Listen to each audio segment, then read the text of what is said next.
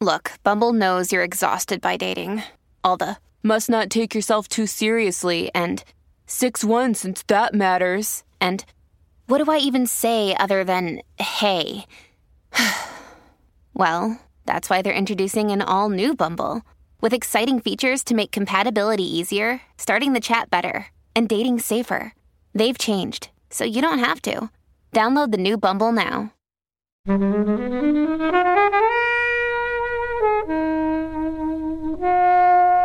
I think this is a really authentic representation of a certain affluent, white, heteronormative divorce. And I'm coming to this as a gay woman who hasn't been able to get married. And so I think if you look at queer films about breakups, you see a slightly different feel and a slightly different texture, something like Desiree Akhavan's Appropriate Behaviour or something like that. And there's a whole different relationship code and narrative going on, because the expectation within queer circles hasn't necessarily been so much that a relationship should or will indeed last forever. Hey everyone, and welcome to this episode of FlixWatcher Podcast. Today I'm joined by Rosie. Hello. Sasha. Hello. And Helen. Hi. And we're going to be talking Marriage Story. Thank you, as always, to the mighty people for the mighty, mighty tunes. And thanks to Ben from Rockwood Audio for his awesome editing skills. Please do remember to write a review and rate us on Apple Podcasts and anywhere you can do where you listen to the podcast, because it really does help us. And you can join in the conversation with us on Twitter at FlixWatcherPod and on Instagram at FlixWatcher. Hello film fans, welcome to FlixWatcher Podcast. Our guests today are Rosie and Sasha. Over to you please, Sasha, to say hello to our listeners and tell them a little bit more about who you are and what you do, please. Hello. Yeah, I'm Sasha Bates. I'm a psychotherapist and a writer and a podcaster. Both my books and my podcast are therapy related. Two of my books are about grief because my husband died very unexpectedly. So I got very interested, despite myself, in the grieving process. And then the other book is about the parallels between yoga and psychotherapy, because I'm very interested in the mind-body connection. So my podcast is called Shrink the Box. I do it with my co-host Ben Bailey-Smith. He's been on here before. Yes, yeah, he has. And each week we talk about a different fictional character from one of the big series that everybody knows and loves. Or characters. You've branched out to doing some. Yes, occasionally we'll do more than one, but I will talk about them as though they are my client, as though they were on my therapist's couch. And yeah, it's a really fun project that we really like doing. I really like the concept and the way you delve into some of my favourite characters in TV and film. I have a podcast on The Wire, so Omar Little was a big one for me. I was smashed all the way through Happy Valley, so Catherine Carwood was interesting listening to her, your thoughts on her background. And also I've not touched the Sex Education yet, but that's one of my favourite TV shows, so I like everything you're doing there across the board. Do you have to watch, how many episodes of the TV shows do you watch before? Yeah, it's quite a lot of work. It's a lot more work than I really thought through. When I came up with the idea, I didn't quite think through, actually, this is going to take hours and hours of my life. We do generally, occasional changes, but generally we do the first series of each show. So it's normally between sort of 10 or 12 hours worth of plowing through. I'd already seen all of the series apart from two, but I obviously had to rewatch them because my memory's not that great. But the only two I hadn't seen that I wasn't rewatching was The Bear. Oh, yes. Which actually, yeah, that's series 2 is about to begin. And the other one I hadn't watched. So series 2 is all launched today as we record. Yes, exactly. And our Shrink the Box episode goes out on Tuesday. So it was all beautifully timed. And then the only other series that I hadn't watched before we did it was Bloodline, and that was a really great series. I was really pleased to be introduced to that. But all the others were ones that I had known and loved already, and I knew I wanted to talk about. So it's been brilliant. I keep meaning to send suggestions to you guys for. I'm sure you got. You can tell me now. Well, I haven't got anything off the top of my head, but I will. Right. I will get to you certainly. I think Carmi from The Bear, and also other people. I think. Quite often I think about the ancillary characters, because you've done Omar and The Wire. There's so many other characters in there I'd like you to delve into a bit, as for example. But yeah, loving the show. Great, thank you. And Rosie, who are you? You're a returnee. Returning guest. Yeah. It was a long time ago. Myself and Viv Groskop came along. Was it a long time ago? So just pre-pandemic, and that seems it was like pre-pandemic, eons but ago. even quite a bit before that, I feel. Yeah. I'm not even sure I had started my podcast. You definitely had, yeah. Had I? Okay. Yeah. I've been doing that a long time as well then. I can't remember what's happening. So you chose blue as the warmest colour as your choice, wasn't it? I did, and Viv absolutely hated it and hated me for making her watch it, yeah. But tell us, you've released a book since you joined us, so tell us a bit about that. Yes, so I'm sometimes known as the Queen of Breakups. I actually received a package that was addressed to me as the Queen of Breakups just yesterday. So I'm quite happy that people are now cottoning on and using my proper title. And this is because, as I chatted to you last time, I host a podcast called The Breakup Monologues, which is all about breakups. And that is also now a book published all around the world by Bloomsbury. Although I was one of the many authors whose hardback first came out when the world was in a very odd place. Mine came out towards the sort of tail end of the pandemic when we were coming out of the lockdowns, but we could still only have about 5 people in a room. So I didn't get to have a proper book launch for the hardback. But then once things started to return to some sort of normal and festivals and events were happening again, I've been touring a lot with the book, and the paperback came out in January this year. So we did have a fabulous launch with loads of people there for that. And it's been great to sort of get out and chat to people about breakups and all the psychology of heartbreak, how it compares to withdrawing from a drug or other addictive substances, and telling people about my own exploits of trying to find out more about the science of our sexuality and romantic desires, including my experience of going and participating in a sex lab and watching erotica on a Tuesday afternoon. On a Tuesday afternoon? Would it have been better if it was a weekend activity, or I don't know? It seems... Yeah.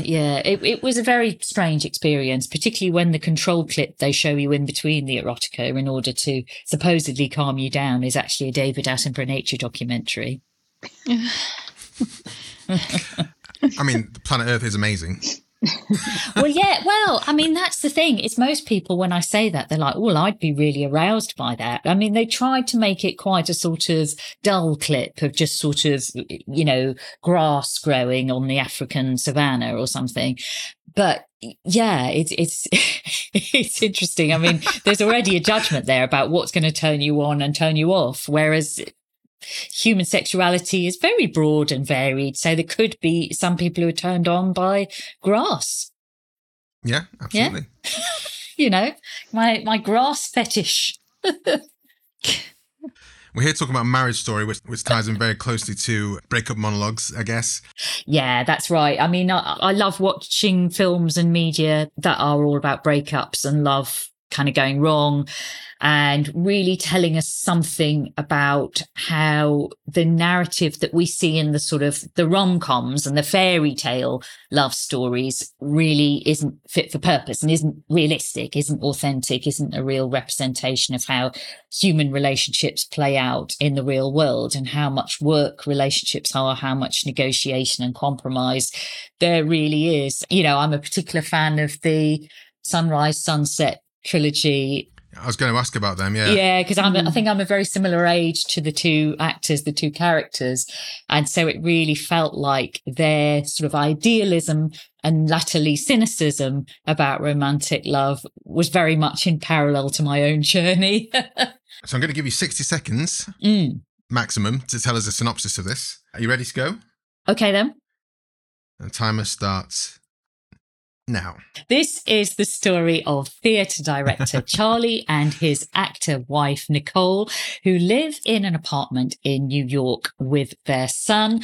And the marriage starts to go wrong when she gets a TV job in LA and wants to take their son with her and start a new life, staying with her mother and with her family there where her roots originally were. And she wants to reclaim her voice, her sense of agency, which she feels has disappeared within the relationship.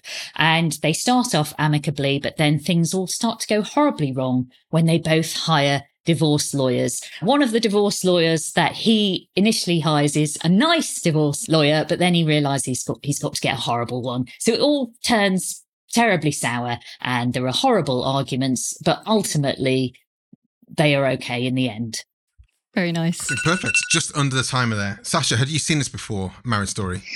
No, and I really liked it. I was really pleased to have been given the opportunity to watch it. Yeah, I thought it was great. A really brilliant progression, but from two people who have such unrealistic expectations of their own marriage and also of their own divorce, and that sort of brutal slide into the reality both of the marriage and of the divorce. Was the divorce, as they hoped at the start, was it unrealistic? I mean, I rarely see, I don't know, I'm not going through a divorce process, I don't know any friends who've gone through it, but it seemed like they all with best intentions, let's do this nicely and everything will be okay, but ultimately, as divorce tends to play out on TV and film, people are shelling over lots and lots of money and no one's happy with anything that's happening there. And you kind of think, could they not have done it the way they ideally wanted it? I think this is really interesting because I think this is a really authentic representation of a certain affluent, white, heteronormative divorce. And I'm coming to this as a gay woman who hasn't been able to get married. And so I think if you look at queer films about breakups, you see a slightly different feel and a slightly different texture, something like Desiree Akhavan's Appropriate Behavior or something like that. And there's a whole different relationship code and narrative going on because the expectation within queer circles hasn't necessarily been so much that a relationship should or will indeed last forever. Whereas I think within the sort of heteronormative world, there is that pressure, there is that expectation that you're going to, well, as people call it, you sort of move along the relationship escalator. I like decoding all these weird new words we have for our behaviours in relationships, from ghosting and breadcrumbing and submarining. My favourite one of those, by the way, is Marleying, where you ghost someone but then pop up again at Christmas. But yeah, the relationship escalator is where we're under societal pressure to move very quickly through recognised relationship stages, from courtship, dating, getting together, living together, marrying, having children. And then obviously the great pinnacle is that you both die. And if you stayed together the whole time, then you've won at love. And so, yay.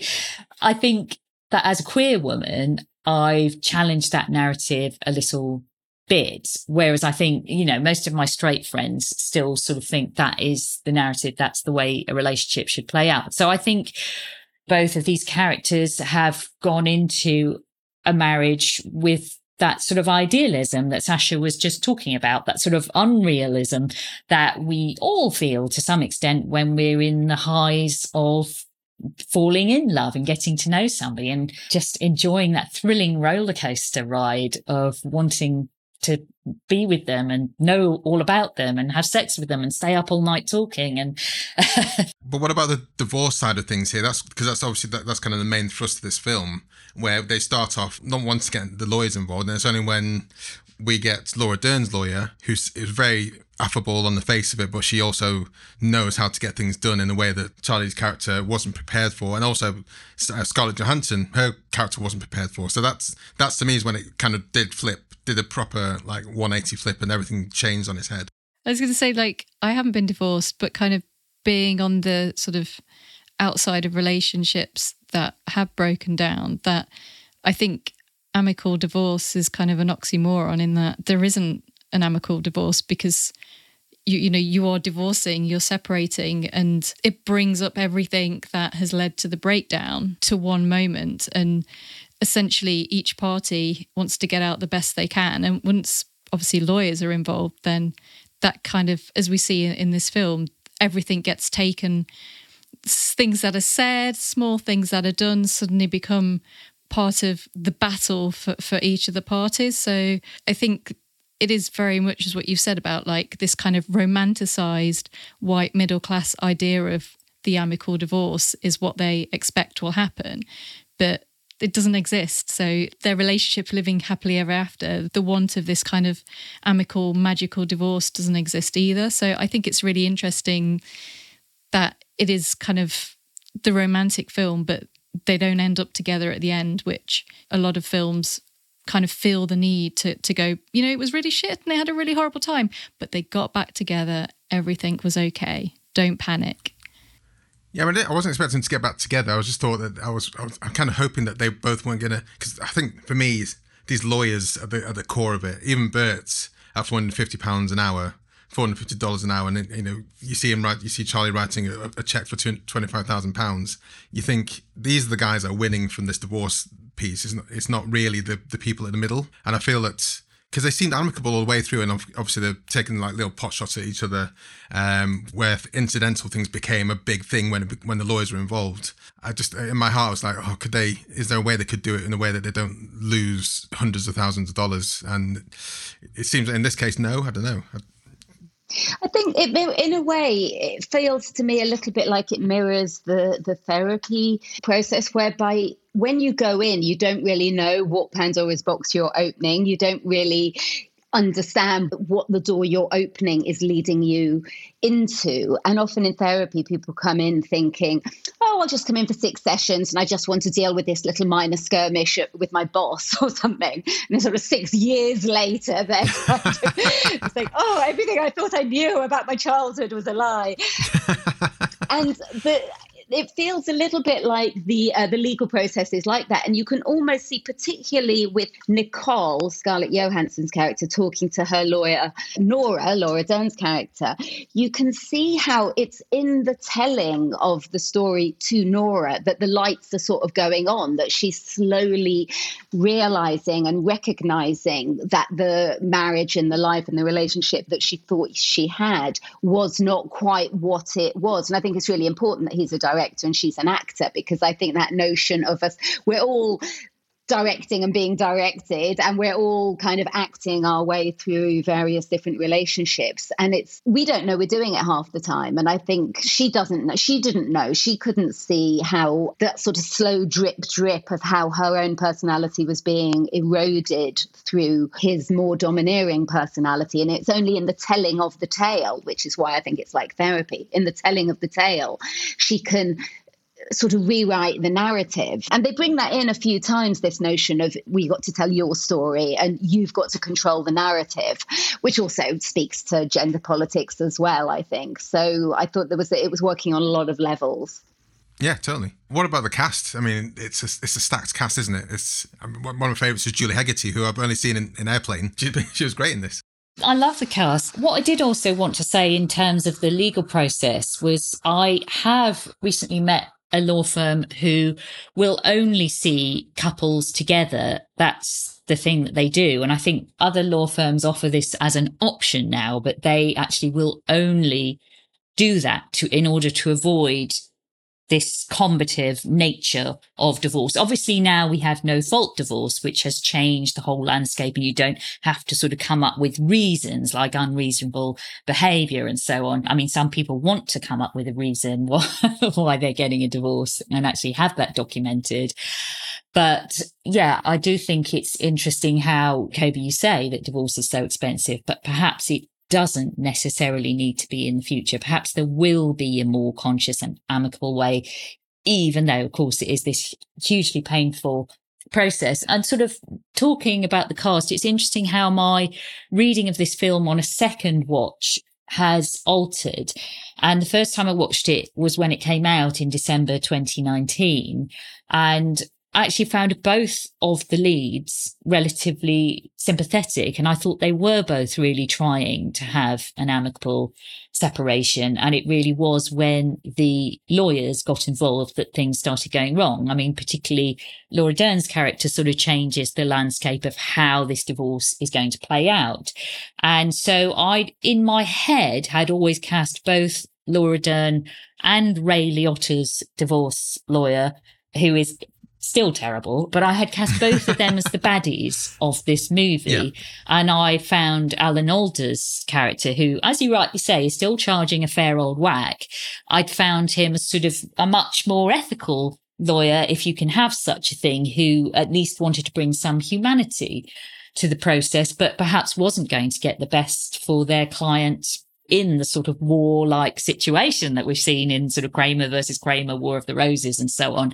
But what was interesting, I have sort of obviously not seen the film for a while and watched it a second time, parts of it last night and the rest of it earlier this morning.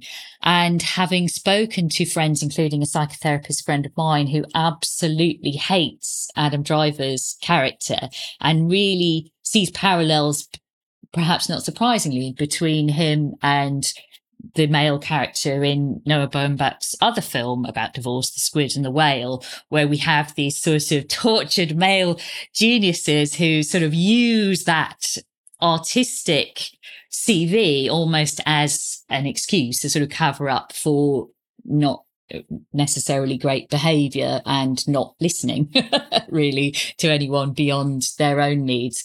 And so I suppose if you were looking again through that sort of feminist lens, actually, I love Laura Dern, even whether I don't like the character she's playing. She's awesome. But I think viewing the film through a sort of more feminist lens, perhaps I actually liked Laura Dern's character more as well, because she does make some really good points, as I think Sasha hinted, about what she's having to battle really in terms of the social codes and expectations for men and women, and particularly for mothers and fathers in this case, and what is expected of mothers and the higher standards that are indeed expected. So it was interesting how my view of the different characters and the cast sort of changed on a second rewatch. And I do think Laura Dern's character is quite pivotal to how the film sort of switches from them trying to be amicable and then things really ramping up in quite horrible ways. I think with Laura Dern's character, Nora, she always had great points, and I think that was fantastic. And you raised a couple of points where she did say, look, the father can be X, he can be Y, he can be Z, but the mother cannot be. The mother has to be almost like beyond reproach, which is unfair. But she's obviously working on behalf of her client. I'd like to know what she's like when representing a non-female character in a similar kind of, the other side of it, because I'm sure she'd also have another story to tell from the father's point of view. I just think she's obviously a fantastic lawyer, and she knows what to do to win the case. And Bert was very quickly, Alan Alda's character was very quickly like out of his depth, needing that sidebar, saying, she's a very good lawyer. And quickly Charlie's parts ways because he knows he's on the losing side, which is, I don't know. Again, do I want there to be a losing side? No.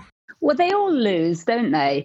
Everybody loses. That's what's so sad, is that it's not, that's why I think it's a good film, is it's not one of them is all bad and one of them is all good. And I think they each have flaws, and they each realize as they go along quite what they did and didn't bring to and get from the marriage. But I think even with Nora, you said, she'd probably tell a different story if she had a male client. And I think it's really important that it's called Marriage Story, because it is all about people's stories, including Nora's herself. I sort of got the feeling that she is better when she presents women, because I think, yes, she's a good lawyer and she knows how to spin the tale to make her client look good.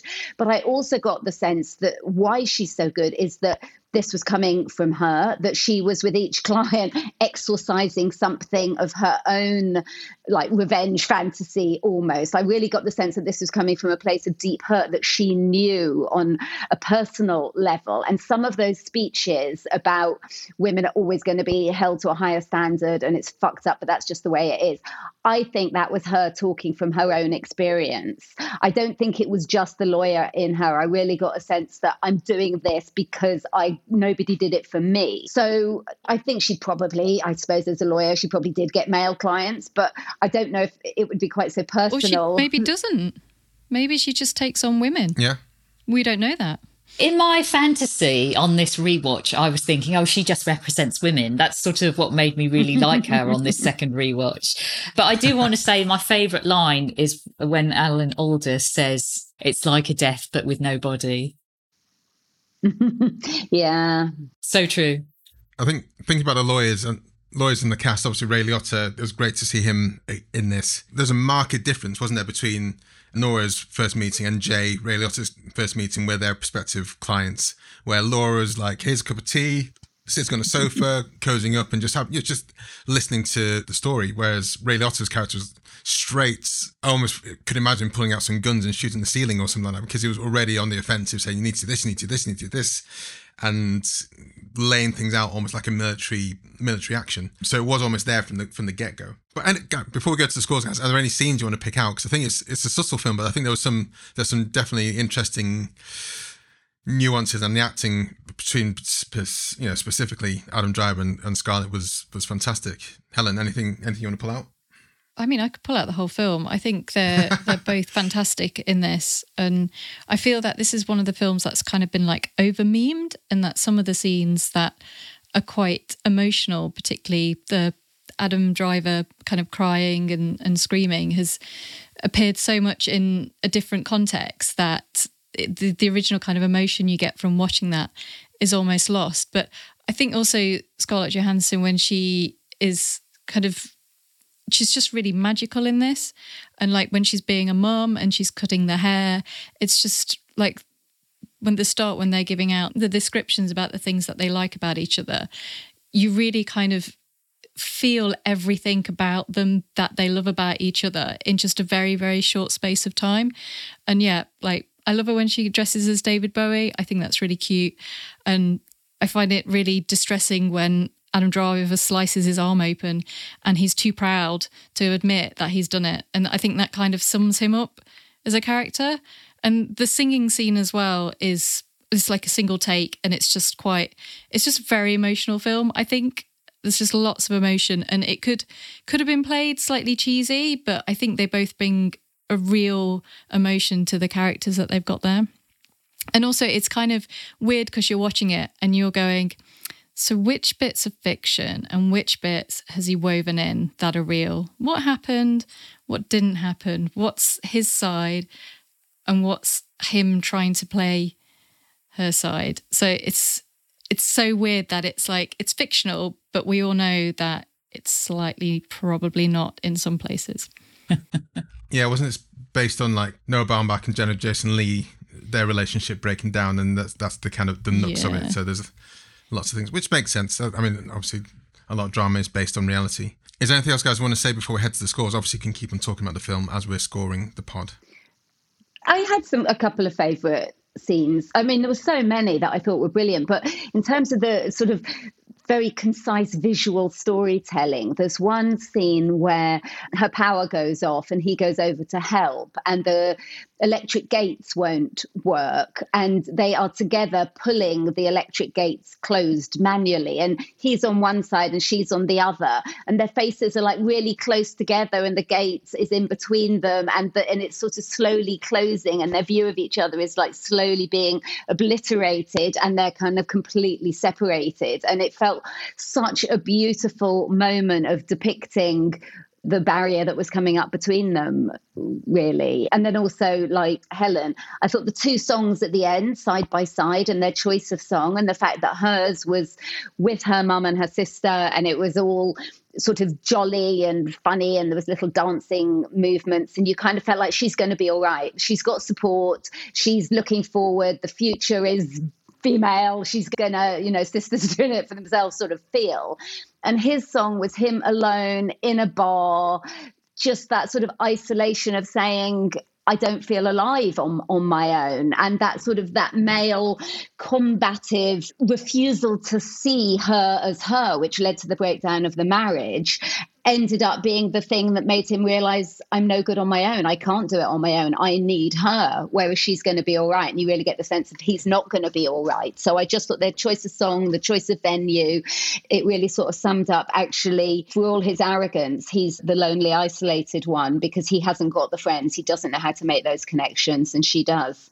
Well, that's pretty true to life, isn't it? That men do often struggle a whole lot more. Women do seem generally better at creating those social structures and social networks and maintaining them through relationships, whereas men often find themselves alone and very lonely. So that seems pretty true. I also really do like the device that Helen mentioned of when they, at the start of the film, compile a list, as requested by their mediator, compile a list of things they love about one another, because that really introduces us to the characters in a really lovely way. And when that list then comes back right at the end, I find that even more than the horrible argument we see, that is the emotional gut punch for me when he's reading what she said.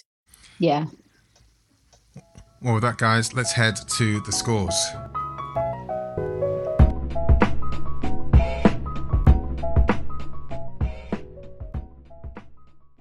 I'm Sam Clements, host of the 90 Minutes or Less Film Festival, another podcast in the Stripped Media family, a podcast that celebrates movies under 90 minutes long. Each episode, I'm joined by a special guest who selects a movie to join our prestigious lineup. Past guests have included fellow Stripped Media family members Martin and Sam from Song by Song, and Kobe from FlixWatcher, and Dave from The Wire Stripped. Search for us now on the app you're currently listening to this podcast, or join us at 90minfilmfest.com.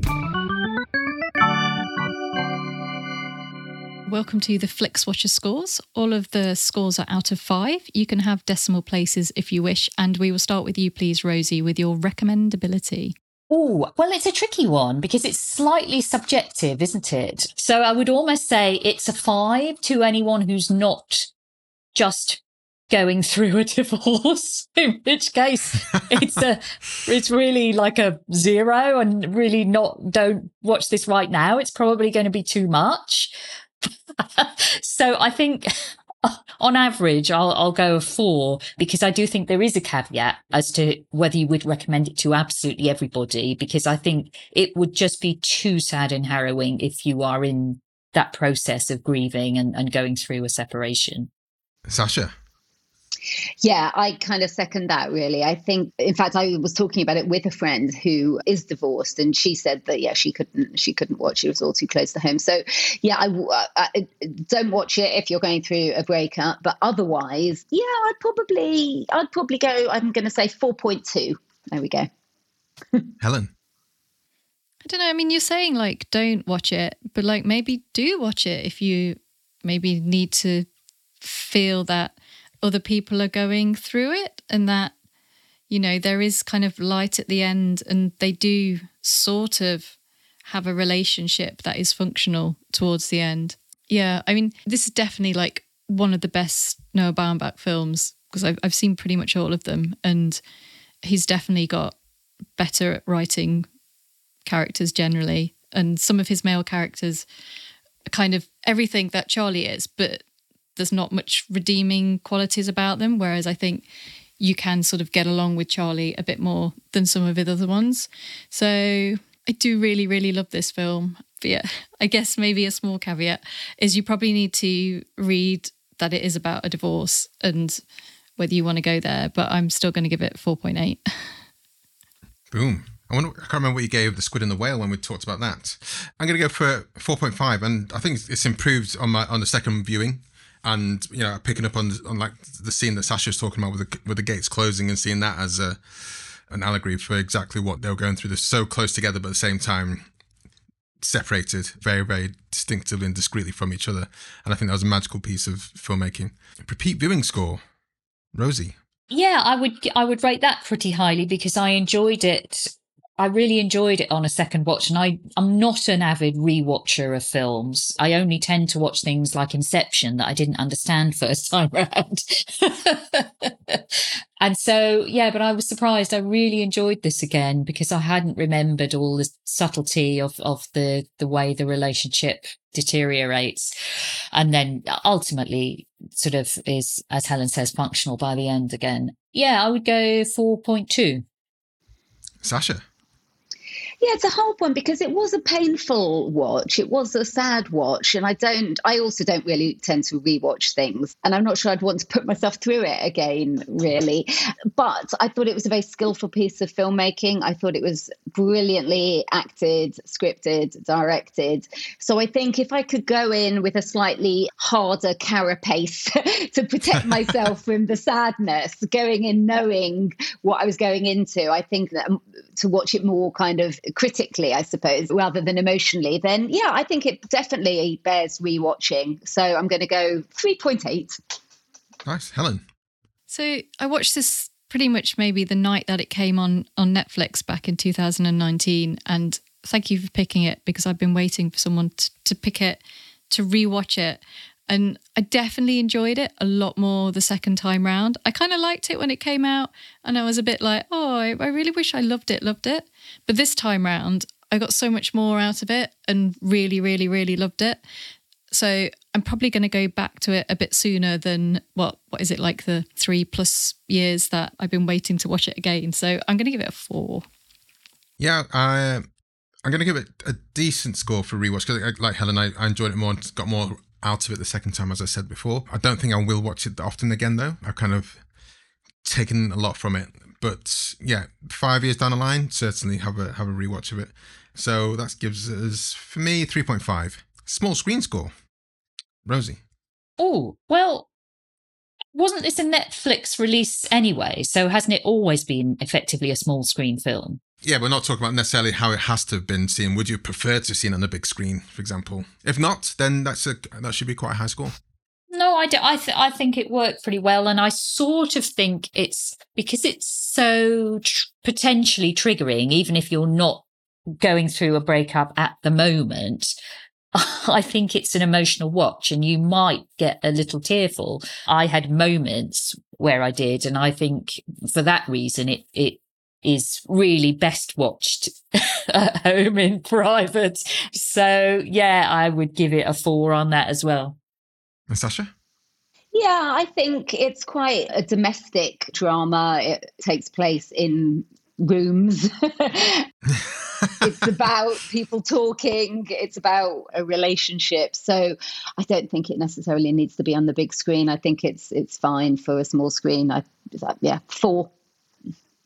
So yeah, if I'd have had the chance, then I would have absolutely have loved to gone and seen this at the cinema, even if it was just to see Adam Driver eating a pizza in that way, really, really big. I think it would be really good. But yeah, I think this is like the first Netflix release to get a 30-day theatrical release, but I don't know what it was like over here for us. So yeah, I think definitely that domestic vibe in that it's very, very personal doesn't require the big screen. So yeah, I'm going to give it a 5, even though I would have liked to have seen it on the big screen just because I like seeing his films at the cinema.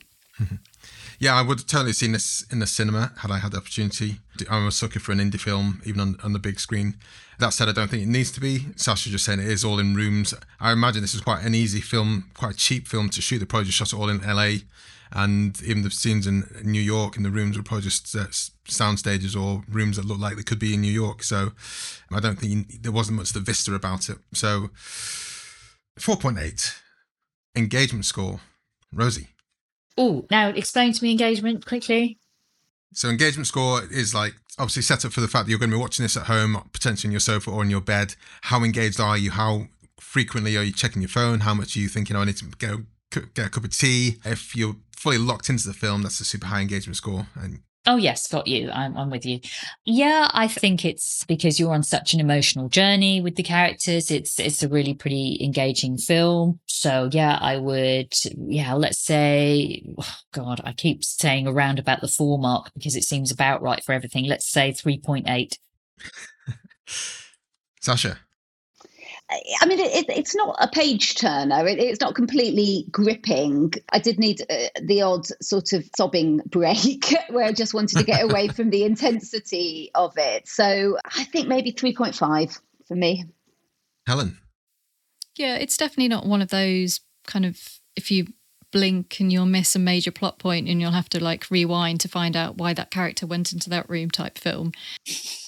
But yeah, I kind of went into it as a bit like looking at stuff on my phone, and then actually was like, you know what, actually I'm just going to really enjoy being in it. So I'm going to give it a 4 for engagement.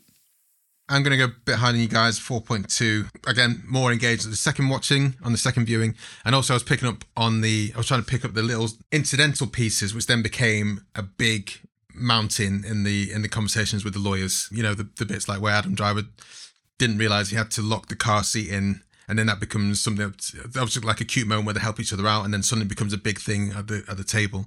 So I was trying to like play the game, what's going to come out in the conversation with the lawyers. So that hooked me in a bit more. But that gives us an overall score of 4.14375, which is great. That's high. Yep. Anything over 4 is top tier.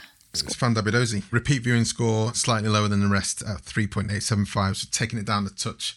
Also engagement score 3.875. So yeah, I think the small screen score and the recommendability was super high in those cases. Should we head to Twitter, guys? Yeah. Yes. So everyone who's listening to us now, thank you very much. If you don't follow us already on Twitter, we are at FlixWatcherPod. We're also on Threads at FlixWatcher. Do follow us because we talk about stuff on Netflix in general, but also we do ask for shout-outs in tweets just before we go to recording, saying something similar to this. We're reviewing Marriage Story with Rosie Wilby and Sasha Bates from Breakup Monologues and Shrink the Box. Have you seen it? Tell us your thoughts and a score out of 5 stars for an on-air shout-out on FlixWatcher. We had a couple of responses. Rosie, this is your film. Do you want to say the first one?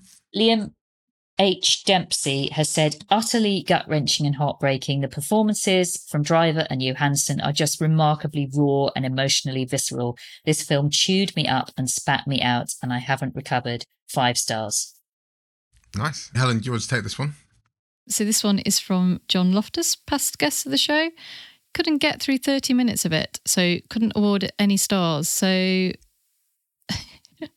Honest? I mean, that's his review. Yep. I think, John, maybe you should go back, maybe, seeing as it's so highly recommended by us. But I think it just goes to show that it's not something that everyone will get on with. Yeah, absolutely. It is also quite a lot of people talking, isn't it? It is just a talky film where people talk a lot. But as someone who punches a wall. Yeah, that comes later on. Sasha and Rosie, please sign off by telling everyone who's listening where we can find you online. Tell us about your podcasts, your book, anything else, and we'll say goodbye to everyone. Okay, Sasha Bates. I am at Sash Bates on the socials. My podcast is called Shrink the Box. It's on wherever you get your podcasts, and my books are available wherever you get your books. Yeah, that's me. What are the name of your books so people can find them? Oh, okay. They're called Languages of Loss, A Grief Companion, and Yoga Saved My Life. Rosie. That sounds very jolly. Yes, I can be found on Twitter while it still exists at Rosie Wilby. I can also be found on Instagram and Threads at Breakup Monologues, or on TikTok at Rosie Wilby Author. So yeah, lots of different handles there. I've really done that badly, haven't I? But get over it. You can find me if you search for Breakup Monologues and Rosie Wilby, you will find me. And you can listen to the Breakup Monologues podcast on all of the good podcast places. Yeah, all the usual ones where you're also listening to FlixWatcher in the first place. And the Breakup Monologues book is available, everywhere where you get your books. Now, I don't know when this one is going to be coming out, but we're always recording live episodes of the Breakup Monologues around and about, a lot in London, but also at festivals and venues around the UK. So do drop me a line and hopefully maybe see you at a live show somewhere if we're coming to a town near you. Fantastic. Well, thanks very much, guys. It's been a pleasure to talk about Marriage Story. I'll see you soon. Thanks so much for coming on. Bye. Bye. Bye. Enjoyed this episode of FlixWatcher podcast? Why not leave us a 5-star review on iTunes? You can also follow us at FlixWatcherPod on Twitter, and we're at FlixWatcher on Instagram. Thanks as always to the mighty people for their mighty, mighty tunes, and Rockwood Audio's editing skills. If you're looking to get your podcast edited as sweet as this, get in touch with Rockwood, ROKK Wood Audio. Tell them FlixWatcher sent you.